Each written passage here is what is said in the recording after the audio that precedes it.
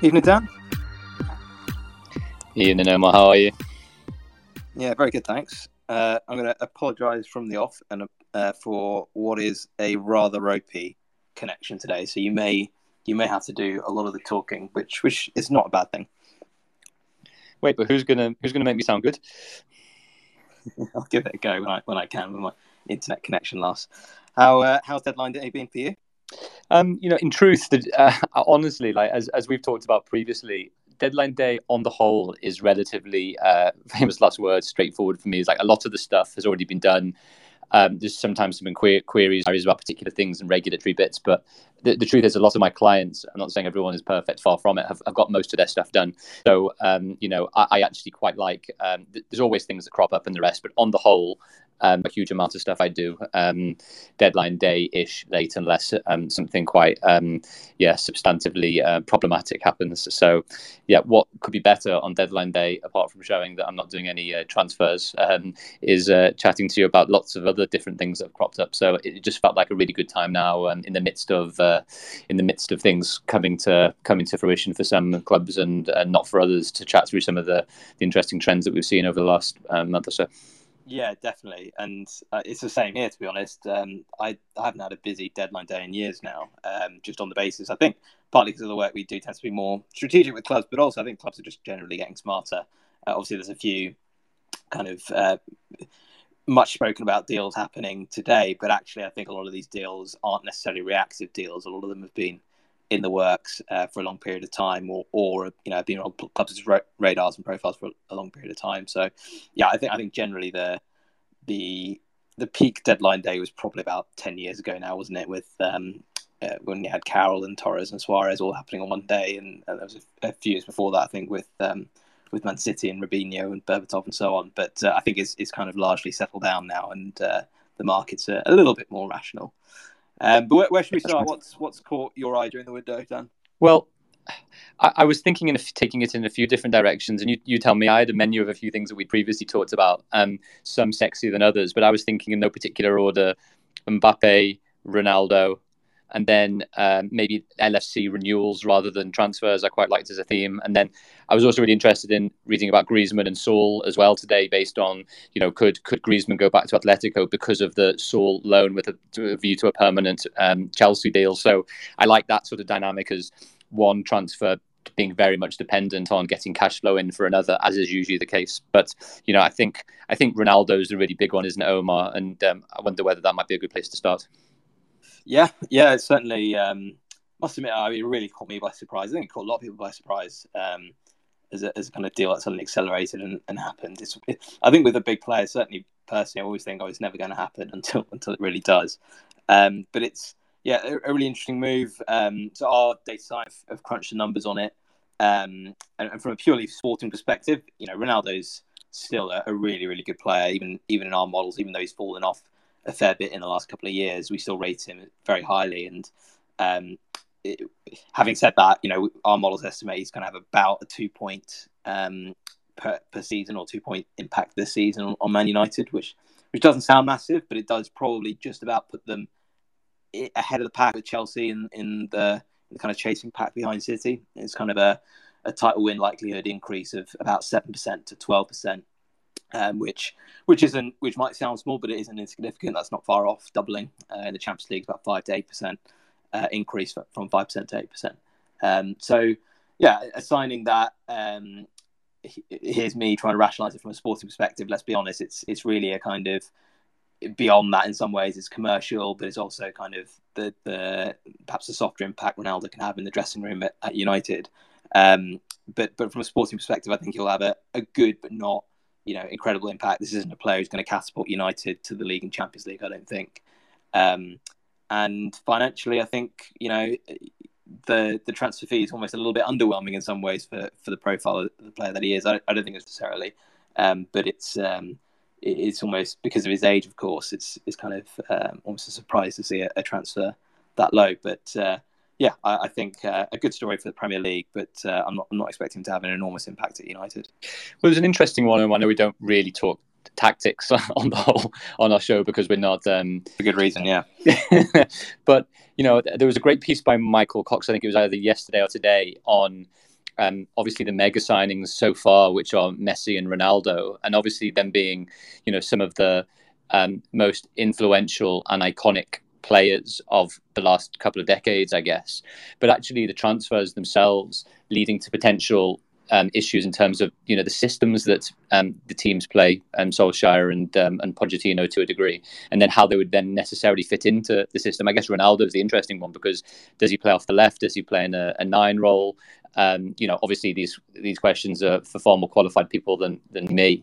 And the same with Messi to a degree, is that Poch likes a high tempo team that plays on the front foot, and that's not quite, at least when I've seen Barcelona's Messi over the last few years, hasn't quite been what we've seen on pitch. Yeah, I think, and that's certainly the numbers are presented there on Ronaldo. It's certainly the thing it's hard to quantify, and I think the big caveat I have on those numbers that are kind of median expectation, if you like, is 2 points, but it could be he fits in, links up really well with Sancho, has a great relationship with Pogba, whatever it is, and is actually 5-6 points, or it could be that he really can't fit the system. He I don't know, is earning a lot more than the other players and causes disruption or whatever it is, and it's actually a negative impact when he plays compared to what I don't know, a Greenwood or a Martial or Cavani playing.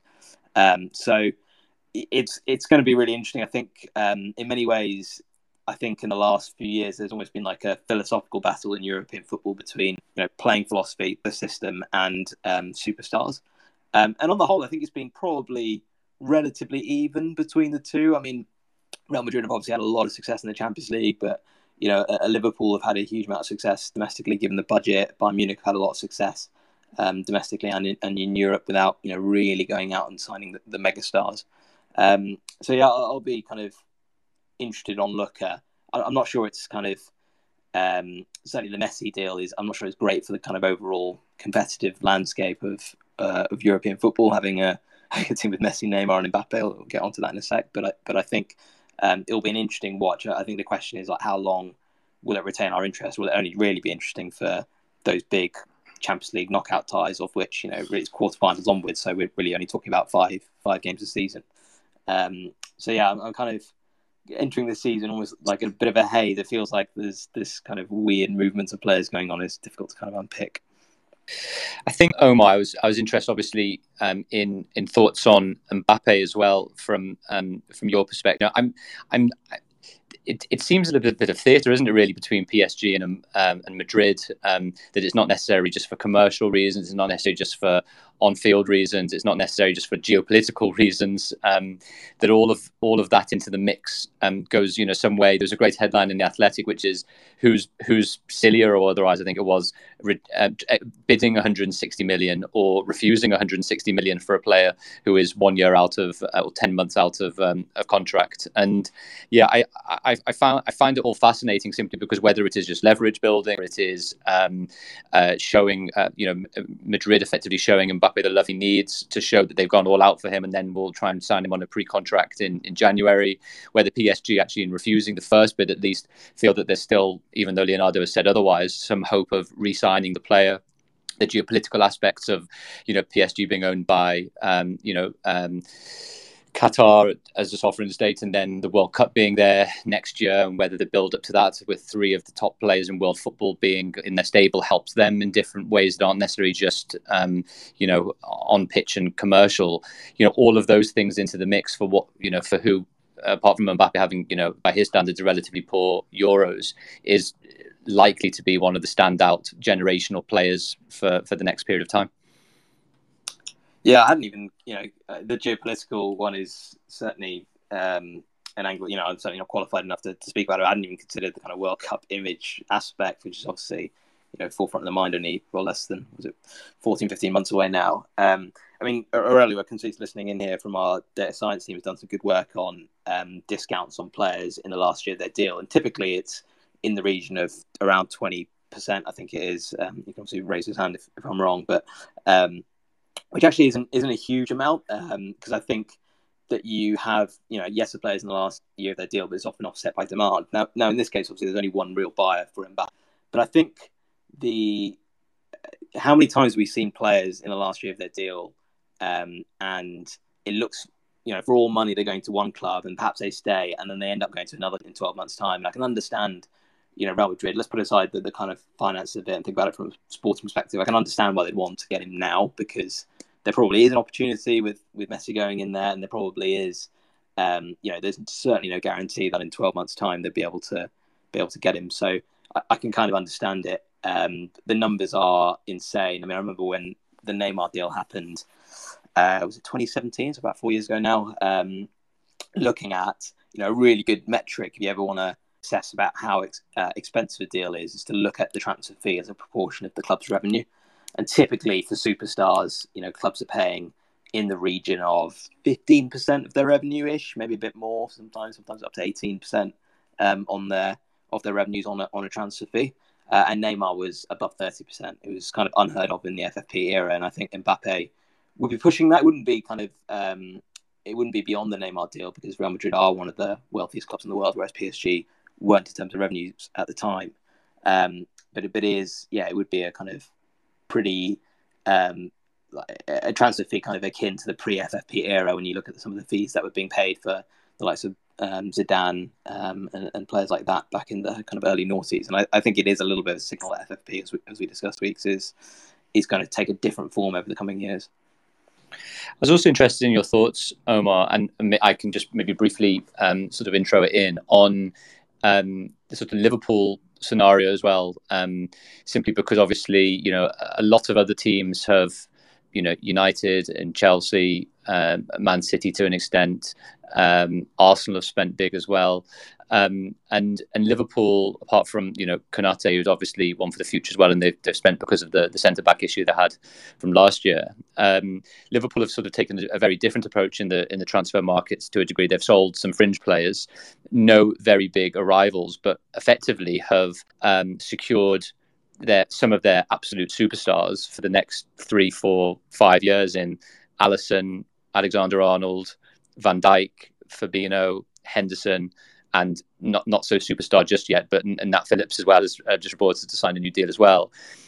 Salah potentially on the way, Mane potentially on the way with new deals as well. And I'd be fascinated. Obviously, fans want a shiny new thing. They want the 50, 60, 70 million pound transfer. But I was trying to do some very, very basic calculations, and I'd have thought that those 5 elite players, with some more to come, have probably added another £2 to £2.5 million on the weekly wage bill was my thought, and that equates really to coming up to 50, 60, 70 million pounds extra that the club are going to have to pay to secure some absolute world class talent. And so I'm always fascinated in the psychology of the football fan to a degree now, which is, well, would you rather take some of those players with the increment, or would you rather potentially lose some of those players in exchange for some players that might come in and do well, but there's no absolute certainty that will be the case. So as much as it may be very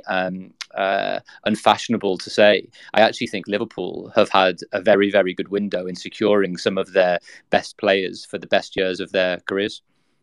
Yeah, I think you're right. I think what the ownership at Liverpool have been very good at since they've started being successful in the last 4 or 5 years, has been probably shutting out the noise of the transfer window and not really caring in many ways what fans seem to think, or the media seems to think. And I think the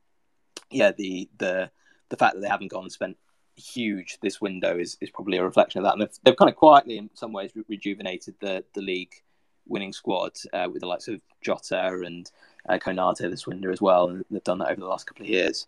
I think it's such a tough balance, clubs in Liverpool's situation. I think Man City had it a few years ago when they had Yaya Toure and Vincent Kompany and David Silva. Now they were probably a little bit older, I think, than certainly Alisson, obviously Trent, but obviously Van Dijk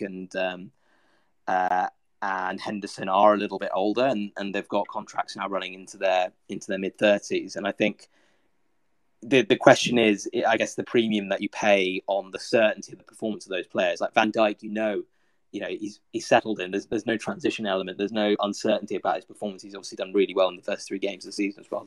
Hasn't seemed to have shown any ill effects of that injury. So I think clubs are and should be prepared to pay a premium on it.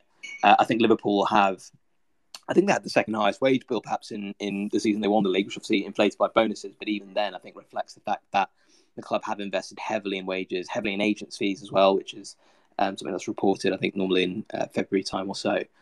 So they've gone big on that, and you can't criticise it. It's been a successful strategy. So they're not going to have a huge amount of squad churn, but the year they won the league as well, they barely won in that summer. The year Spurs, reached Champions League, signed anyone the previous summer. So there's a lot to be said for having a settled squad as well.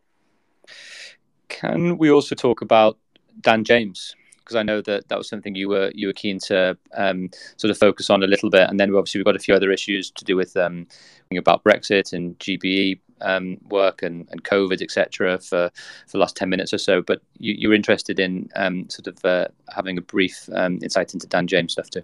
Yeah, I think it's a model that more and more clubs could and should adapt what United have done with Dan James. So I don't remember the exact fees. If I wanted to talk about it, I should have done my research and looked up the numbers. But I think United signed him for around £50 million, something like that. And they're now selling him for close to double, maybe a bit less.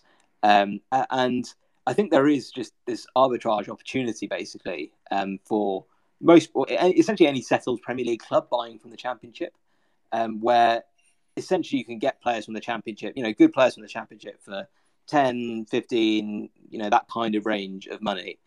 But the moment that they're Premier League players and the moment that they get a decent run of games, and a lot of these clubs can give minutes to players in league games, in the odd Champions League game, in Cup as well, their value just skyrockets because a squad player at Man United is worth 25 million.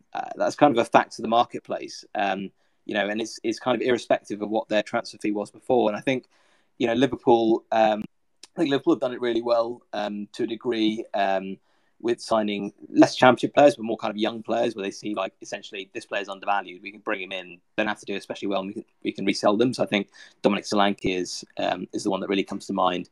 They obviously signed Ben Davies from Preston as well. Okay, it's exceptional circumstances, but they knew, I think, they'd probably be able to sell him on for, even though he'd hardly played a Premier League game, for reasonable money. And I think there is, there is quality in the Championship. There's a lot of players in the Championship who are very capable of playing in the Premier League. We see that every year because we see clubs come up from the Championship and be competitive in the Premier League without necessarily making huge changes to their squad. So I think there is that arbitrage opportunity signing from lower leagues and being able to resell them on. I know Brentford have done it really, really well from National League, League One, League Two when they were in the Championship. So yeah, I think it's been a really good bit of business from United. That I think Daniel James has probably developed and evolved as well, so it's been good for the player, and he's now at a club that obviously wanted him in the first place as well. So I think that's been win all round really for everyone. Perhaps a little less for Leeds, who have had to pay a bit more than they originally hoped, but yeah, I think a really good bit of business. I wanted to ask you on. I don't know if you've been across any of these types of deals, but a lot more loan to buys in the marketplace. It's been a trend over the last 2 or 3 years. And I'm just kind of curious what you see as the main rationale and thinking behind those types of deals. Yeah, I was giving this quite a lot of thought because it does fit. I haven't done the empirical evidence, and that's probably something for you guys more than me, in truth, just to see the amount of deals that are reported to that extent. It almost feels like one of the trends that we were also talking about, a few weeks ago, Omar, which was, how, pre and post COVID, whilst transfer fees might have equalized, the pre and post COVID wage valuations haven't quite, readjusted. And the reason why I say that is because I just wonder whether, clubs are very much acutely aware of that. And what they're maybe more concerned with in the short term is, firstly, trying to remove those large wages from their wage bill, either to free up space for a variety of different reasons, cost cutting, or to try and bring someone else in, with also in a year's time then the flexibility, as it might be, as to an obligation to buy or the possibility of buying if certain sorts of KPIs are reached. So sometimes the hedging is, well, he'll have a good season and we'll put in a high obligation valuation number because in a year's time the market might have got better and we can get a good sum for him or her. And the the converse position for the buying club, the one that's taking the player on loan, is that in a year's time, maybe actually they are undervalued as a player and can potentially do well. So I'm trying to piece together little pieces of narrative to try and understand why, in my experience, from what deals I've done this summer and what I have seen in the market and what's been reported in the market, that these loans seem to be a lot more popular, and even interestingly, multiple year loans with then the potential to buy as well. Either obligation or possibility. So, I almost think that you're getting to the next stage of loan deals where, loans tended to be sometimes very short term, 6 months. And it was almost a try before you, but without these quite extensive and explicit mechanisms in place. I'm not sure whether you had any thoughts on that as well, Omar, but yeah, I feel it's just another literally option that buying and selling clubs can have for lots of different structural cost control, freeing up wage bill, deferring transfer fee money, deferring particular wages if buying or selling club are going to take a proportion of those wages, freeing it up for FFP reasons or otherwise too. It just seems like it's another nice tool in clubs' armory to potentially use accordingly. Yeah, it does feel, and I mean this in a nice way, I suppose, like the kicking the can down the road approach, in that, hopefully in a year, 2 years time, the situation is a bit easier for clubs. They've got full stadiums, the broadcast deals have recovered, or whatever it is. So I think it has been a good tool for clubs to use. I do wonder if actually we're going to see, and I know there's some kind of regulation that needs to enable this to happen, but more almost like shared upside on loan deals where a player gets loaned to a club, and the club that's bringing in the player, if they generate more value for that player, are able to sell him on, or it goes back to the club and he gets sold on, that there's some kind of shared upside on it. I think before COVID and all this, Yuri Tillemans went from Monaco to Leicester on a loan deal initially, and I almost feel like Monaco might have got shortchanged on that because he did really well on that loan spell, and I think the fee might have been agreed at the start of that deal. I may be wrong there, but I do get a sense that there could be more kind of collaborations between clubs in the future around trying to work out, what the value of a player is and how much value has been added through a loan spell, so that both clubs can kind of have an incentive and motivation for it to work out well, and maybe coordinate with each other on how to help a player settle and so on. Rather than it necessarily being dog eat dog. So, yeah, it's an interesting mechanism. I agree with you. I've given it a fair bit of thought, but I haven't quite got my head around it yet. Well, it's interesting as well, because if I remember correctly, it was a while back, but it was when Alderweireld was on loan at Southampton, if I remember correctly, did really well. Then Southampton had the option to buy for a certain amount. Tottenham came in late to the day, agreed, I think, a fee in the end with Toby's club at the time, and then had to agree to effectively buy out the option from Southampton, which was then an interesting mechanism so that Alderweireld could go straight to Spurs, even though Southampton wanted him and had the potential option to buy him. So I found that an interesting sort of dynamic and something that might evolve in different ways too, exactly as you said. Yeah, for sure. And then, the last point you alluded to earlier, I think it's been, I can't remember where I read it this morning, but been quite interesting reading about just the logistical challenges that clubs have faced with respect to medicals and obtaining a visa or a governing body endorsement for players. So players obviously have to do a medical in the presence of a club, which usually means flying over to the UK, although it can mean meeting in a kind of third country like Portugal, where there's kind of a travel corridor at the moment.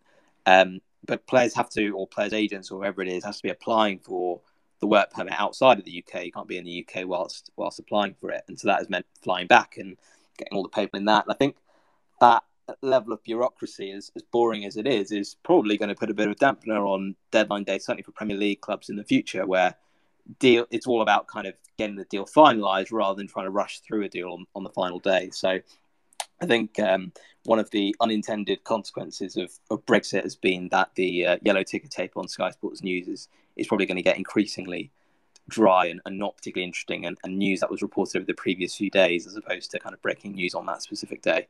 But yeah, probably one of the lower unintended consequences of Brexit. I think you're totally right, Omar. And the point here is that the buying club just doesn't want to take the risk unless it's a slam dunk that they're going to get the GBE. And whereas in the past windows, obviously, if you've got a European passport, you're in, basically. The volume as a result of transfers for European and obviously rest of world players then decreases unless there's a slam dunk 15-pointer plus. Whereas, that means that really the types of transfers that are likely to be done last minute-ish are going to be British players to a degree, unless, everyone knows that they've got enough points to qualify, and then the club can take the risk of getting those points, applying and knowing that they're going to get the GB, because if they don't, they can't register the player, and then the player can't play, and then the player has to go on loan somewhere else or otherwise, and then you're in a very difficult position of possibly paying a player's wages and a transfer fee and not being able to play the player because they haven't passed the GB. Yeah, I'm sure at some stage there'll be some awkward situation where a club does do that, but we'll have to make a note of it when it happens, because it almost feels inevitable where some hitch will go wrong. There's plenty of paperwork now involved in the GP process. It's enough to make lawyers cold sweat. Yeah, absolutely. Well, you can charge more hours, because you can charge them again in January, can't you? Don't tell everyone, Omar. Great chatting as always, mate. Great. Cheers, Dan. I'll catch you next week. Okay. Thanks for listening. You can follow me on Twitter, TikTok and Instagram at Football Law, read my blogs and listen to my previous podcasts via my website danielg.com/blogs. Please do subscribe to the Done Deal Football Podcast, like, share and tag me. If you like the content, if not my voice, you'll probably also like my book Done Deal, an insider's guide to football contracts, multi-million-pound transfers and Premier League big business. A bit of a mouthful.